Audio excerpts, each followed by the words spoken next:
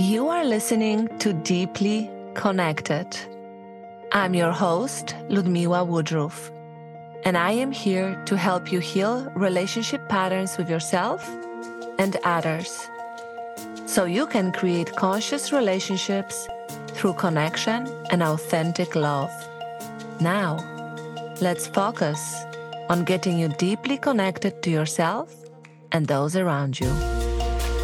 When we look at the dynamic in sensuality and sexuality, let's just say men had the permission for more of it in their own life for centuries.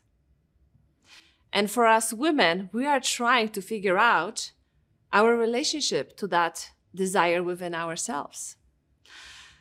So if you experience any luggage around sex, luggage of beliefs, luggage of this is allowed, this is a yes, and this is a no, and this is a good girl, and this is a slut, I need you to really look at this. Because if I would ask you, how of a great lover are you? How would you rate yourself? Are you so comfortable in your body and your pleasure, and you know which points of touch and what type of touch makes you scream out? Or you have no clue? And by the way, screaming is so inappropriate, because that's what we are told as well. So as a woman, really ask yourself, how great of a lover am I? And what is really stopping me from becoming a better lover? And by the way, do I really have time for it? Between the kids and work and household and family and all the birthday parties? Like, why does that even matter? Because I feel it's such a pity when I hear a woman say, I can go without. I can go without. It doesn't really matter, it's there or not. But when I ask why would you go without? Well, I have goals to meet and new accomplishments to achieve. And I'm literally floored. But this is how a lot of us think. We think that this sensual part of us doesn't even matter. Like, what's the point? What's the point? And the point is that pleasure itself is valuable for the feelings of aliveness as a woman. So take a piece of paper and just meditate on, do I express myself in bed to my partner or to all the men I've been with? Did I tell them what I enjoyed? Do I even know what I enjoy? How much do I experiment with myself in play? And I'm talking about monogamous relationships. You, of course, do whatever you want, you know. But if you are in a monogamous relationship, how do you keep it still spicy? How do you still keep it going? And how can you recognize where there's opportunity for growth and where you are blocking yourself? Where did we get this thing that is like, there was like an era where we thought it was attractive that a woman could do everything. Like, I even remember being in front of a man and being like, no, I can pay for it. Yes. No, I got it. Yes. No, I can move that. Yes. And there was something in us that, and I don't know when this changed or what happened, but I remember my girls and I being like this of like, it was almost a way to, where did we get stuck thinking that was a way to impress a man? Well, you don't want to be a burden. I'm sure. You don't want to be a burden. Look at me. I'm different. Yes. Look at me. I'm different. You don't have to worry about me. You don't have to worry about me. I take care of myself. Yes. I'm not going to be a nuisance.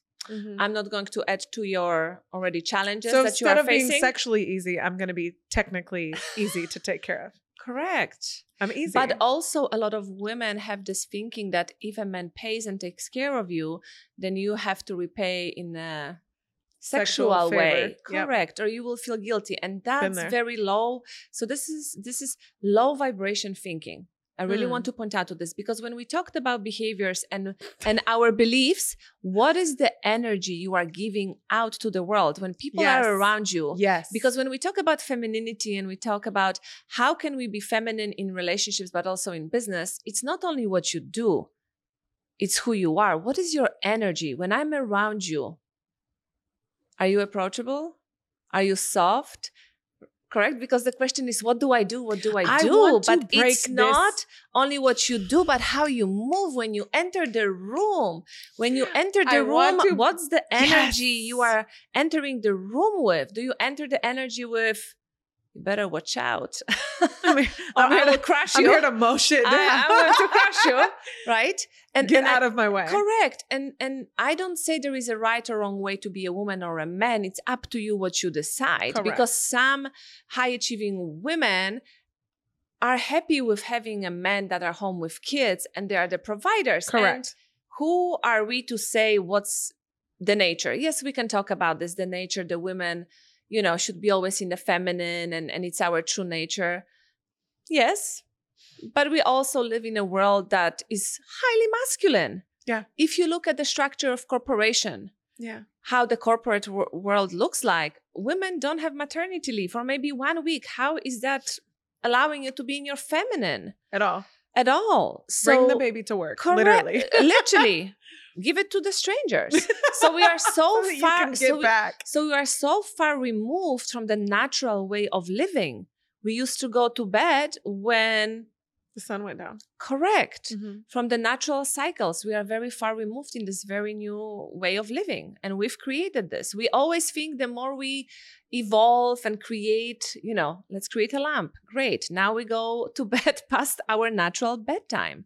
So we are trying to create this feminine and masculine energy between men and women and within ourselves as women, because we do need masculine energy. I still need to be able to take care of my children, get them on time to school. And there are things I need to be really focused on and on time and in the containers. Correct. But let's not be foolish that as we are doing this, it is challenging because it's challenging the whole system. It's challenging the whole system when we live in a society when it's okay to work 24/7 and be told hustle, hustle, hustle. And I don't say don't do that, but also if you are told sleep 3 hours a day, and you can function, no, you can't. Some people might, but not many of us can function. We burn out. So when we really look at what is the challenge of the modern woman who wants it all, we really need to look at our own patterns before we look at the man. We need to look at what are the behaviors and the feelings and what is my experience of life? How am I feeling in my own life? Do I feel constantly rushed? Do I feel constantly like I'm going from one thing to another? Do I feel anxious? Do I feel like I'm in a constant feeling state of stress? Because am I living intentionally? And that's hard for people to see, because if that's your autopilot, how do you even see that? Thank you so much for loving yourself enough to spend the time deep diving into what you need to feel, heal, and connect again. My hope is that you are able to connect with yourself and others differently today. Please share this with other women in your life. It is time we share the wealth when it comes to connecting deeply with ourselves and those around us. Make sure to write a review on all your favorite listening platforms and join us on YouTube as well. You can always learn more about working with me at ludmiławoodruff.com, and I will see you next week.